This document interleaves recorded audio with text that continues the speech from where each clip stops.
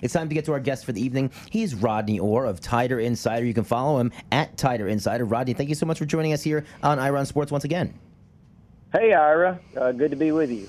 Great, Rodney. Well, thanks for coming on. But, I'm trying to break down this NFL draft, and I look, and it seems like every player I think it's like the whole Alabama team is going to be drafted in the first round. So, who better to bring on? I know we just had you on a few months ago, but I'm like, we got to bring Rodney back because down here in Miami, we're in South Florida, West Palm Beach, but there's a lot of interest between Jalen Waddle, Devontae Smith, who's going to whatever. And so I figured, let's ask you about some of these players. Give us some insight. So at least when people are talking them, a little more about them that we might not hear if we're watching this ESPN every day.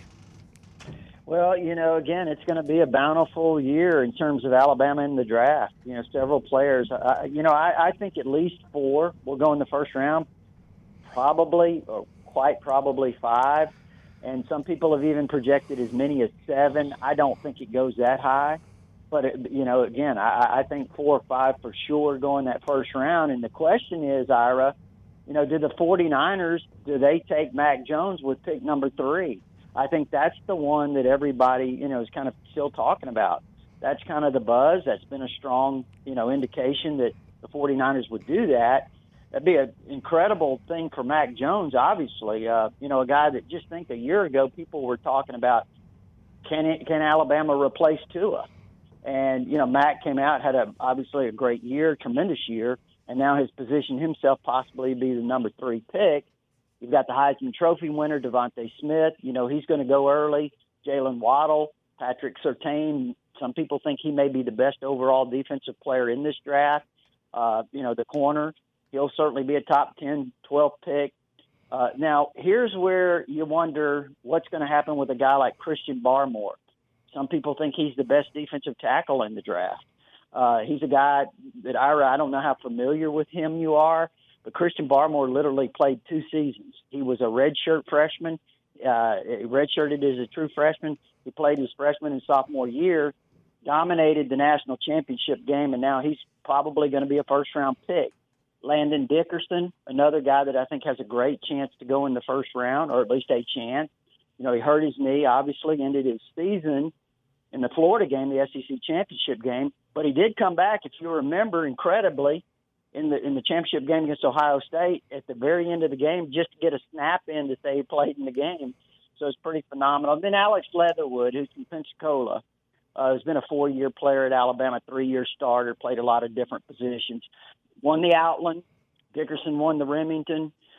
So those you wonder, will Leatherwood go in the first round? I'm thinking probably second round. Late second round, possibly. We'll see what happens. So, we're getting back to Mac Jones. Is Mac Jones someone who could be, the 3rd pick in the draft in terms of that level? Some people say he's A.J. McCarron. He's someone who's just, he's a good backup quarterback in the NFL. He's not a first-round pick. Where you saw A.J. McCarron, you've seen Mac Jones. Where do you see him in terms of his future in the NFL? Yeah, when you look at Mac, he's just so incredibly smart, so incredibly quick with his decisions. He sees things before they happen. He comes to the line of scrimmage. They're at the line of scrimmage, obviously, and he sees it, takes the snap, knows where he's going with the ball basically most of the time.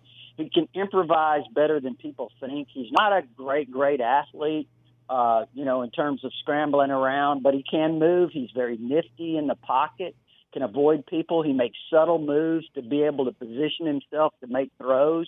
He can throw the ball from awkward positions, which they like nowadays. But I don't know if you remember this particular play in the national championship game or not, Ira, but I'm going to try to refresh your memory. If you remember, Alabama was taking control of the game, and they blitzed Baron Browning, Ohio State did, from the outside and forced Mac to fumble the ball. Right. Okay, the next drive, Alabama's moving in Ohio State territory, so they bring Browning off the corner again. Mac knew it was coming, and he made an incredible throw to Najee Harris. And Najee made a great catch and ran it in for a touchdown. But it was an improvisational type play, and it showed what Mac can do. Again, he's not the most fantastic athlete, but he is a guy that has some improvisational skills. So I think, AJ's heralded around here. You have to remember he almost won 3 national championships, so he's kind of one of the favorites of all time. But I would say Mac is probably, as I look at him as a pro prospect, I think Mac's probably a little bit ahead of AJ.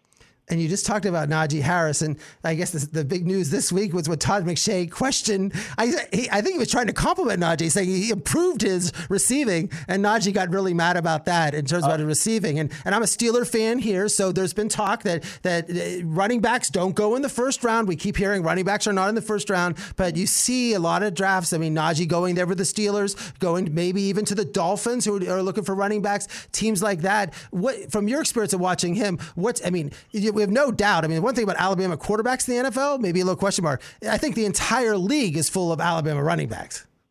Yeah, Najee would be really mad at me because I didn't mention him in the first round. But I do think there's a good chance Najee could go in the first round. We'll see. I mean, this is a guy that when he came here, he was the number 1 high school running back in the country out of Antioch, California. Came to Alabama. Didn't get a ton of care. You mentioned all those backs. I mean, Josh Jacobs was here. Damian Harris was here. Other very talented backs the first couple of years when Najee was here. And so he wasn't the guy that got the bulk of the carries, and that's what he needs. He's that kind of back. He's 6'2", 230, sledgehammer. So I would say about halfway through the 2019 season, maybe a little before halfway, they started really utilizing Najee more. He started kind of coming around. His deal was, Ira, when he first got here, Najee thought he was an 80-yard runner. He wanted to break the long one. And when they finally convinced him, hey, you're a 230-pound sledgehammer, use your gifts, use your skills, the longer runs will come. But use what you have to the fullest. And Najee finally it clicked with him.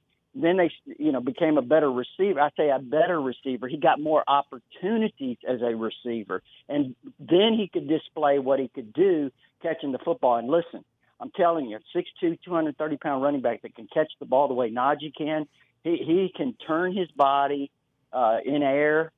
He can adjust to the ball extremely well. He's extremely gifted when it comes to catching the ball out of the backfield. So I think Najee will be a really good player for somebody. Yeah, maybe not first. I mean, I think he's going to be first round in the NFL draft, but guaranteed first round fantasy football draft coming up for anybody. But compare Devontae Smith and Jalen Waddle, because that's one where at the Dolphins at 6, they're like, what's going to happen? Is both going to be available? What's the difference between Smith wins the Heisman Trophy, but going the year Jalen Waddle was the favorite, was one of the, if there was a person you were going to say was going to win the Heisman, it would have been Jalen Waddle. So a little comparison between the two of those.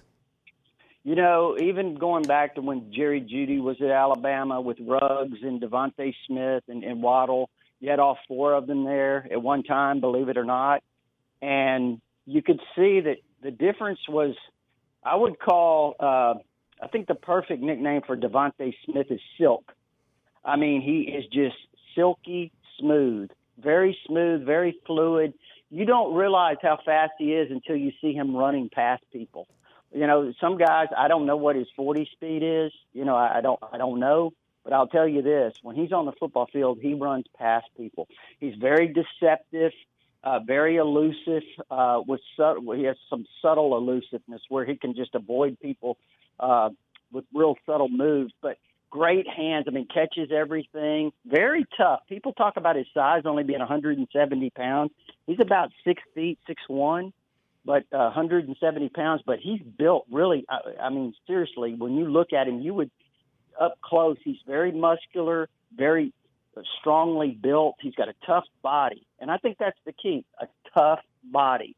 That's what Devontae Smith has. Waddle is more of one of those jitterbugs, a guy that, I mean, he can change directions as quickly as anybody I've ever seen. Great acceleration. If you remember Amari Cooper out of that Miami area, the acceleration he had at Alabama, the acceleration he's had, shown in the NFL at times, he has that kind of acceleration, great quickness, tremendous hands, and Waddle can really leap too. Even though he's not very tall, maybe 5'10", he can really get up ball. So, I mean, I think both of them are great players. And listen, I was going to say the bonus with Waddle is he can return punts and kickoffs with the. I mean, he's extremely talented. He gives you a guy right away that is a tremendous weapon on kick returns. But I'll say this too. Same thing with Devontae. When Waddle went down this year, eventually they put Devontae back to return punts. He had, I think, an 83-yarder against Arkansas for a touchdown. He was a whisker from breaking others, so he can do that as well. And then we have a lot of Cowboy fans everywhere. There's Cowboy fans. And one of the picks you see going to them, because as everyone knows, the Cowboys have no secondary help whatsoever. In every game, they're losing 30-0 in the first quarter, is Patrick Surtain at cornerback. And I know Surtain's had this up and down sort of in Alabama. I mean, if you're playing the SEC with the passing they have, you're going to get burnt on some plays. But talk a little about Patrick Surtain and where do you think how he'll do in the NFL? Yeah, Patrick Surtain is very tall. I mean, he's a long, 6'2", 208 pounds, in the 4.4s. Is a 40 guy, low 4.4s, vertical jump of around 40 inches. I mean, he measures out extremely well. Great cover guy. A lot of people didn't throw at him this year. They didn't challenge him very much, and when they did, he played extremely well against some top receivers. I mean, when like you said, in the SEC, you're playing against the Floridas and some of these teams that they can really throw the football. He's a lockdown corner. I mean, at 6'2", 208, just a tremendous prospect, I think, and everything that, they cranked him up to be coming out of high school. Played here for 3 years at Alabama, and, he started basically from day one. And that's not easy to do, as you know, yes, Ira. That's not easy to do.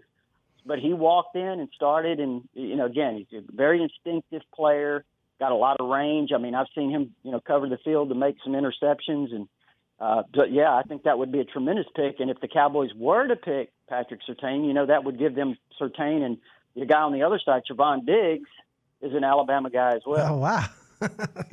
I think you're seeing that in most NFL teams, totally packed with Alabama. And finally, I mean, we mentioned them at the beginning when I started talking about these players, but the offensive line, and I think everyone knows Landon Dickerson and the inspiration. And I'm a Steeler fan, and I think the Steelers have had 3 centers in 40 years. So the point is, we understand how important the center on the offensive line is.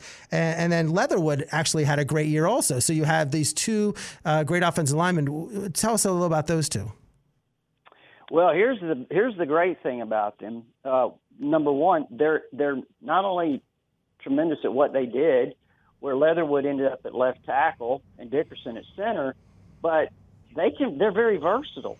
I mean, you look at Alex Leatherwood, he has played right tackle, he's played right guard, he's played left guard, he's played left tackle. He can do it all there. Now, he didn't play center, but he did everything else.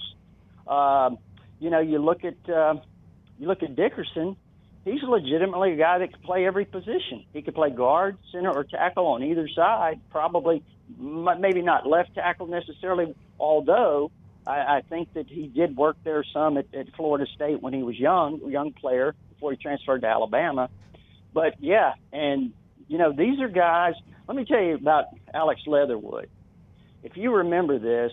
Very early in the national championship game in 2017, he was a true freshman. It was very early in the third quarter. Alabama was down 13-0. And Alabama's starting left tackle, now in the NFL, Jonah Williams, first-round pick of Cincinnati Bengals, went down with an injury. Guess what? They plugged in a freshman named Alex Leatherwood, and Alabama won that game, as you remember. Alex Leatherwood did a tremendous job in that game. So he's been playing for a long time in this program and has done an extremely good job. We talked about him winning the Outland. I like Alex Leatherwood a lot, but also Landon Dickerson. He was kind of the heart and soul of this team in a lot of ways, especially on that offensive line. Great leader, now listen, mean streak. You better be ready if you're going against Landon Dickerson. You better be ready not to play to the whistle, but play through the whistle, because that's his mentality. I'm telling you. And yeah, he would probably be one of those. Was it Mike Webster? Wasn't that his name? Yeah, well, they had Webster. The Steelers have Webster, Dawson, Devontae Dawson, and Pouncey. So they've almost 3. They could have 3 Hall of Fame centers in a row there. So well, he's kind of one of those guys. So, well, Rodney, I know this was busy. We got you at the last minute. I really appreciate you coming on and giving us this insight into Bama in the first round, and enjoy watching the Bama spring practice, and enjoy the draft coming up later this month. I really appreciate you coming on Iron Sports. Hey, I appreciate it. You guys take care.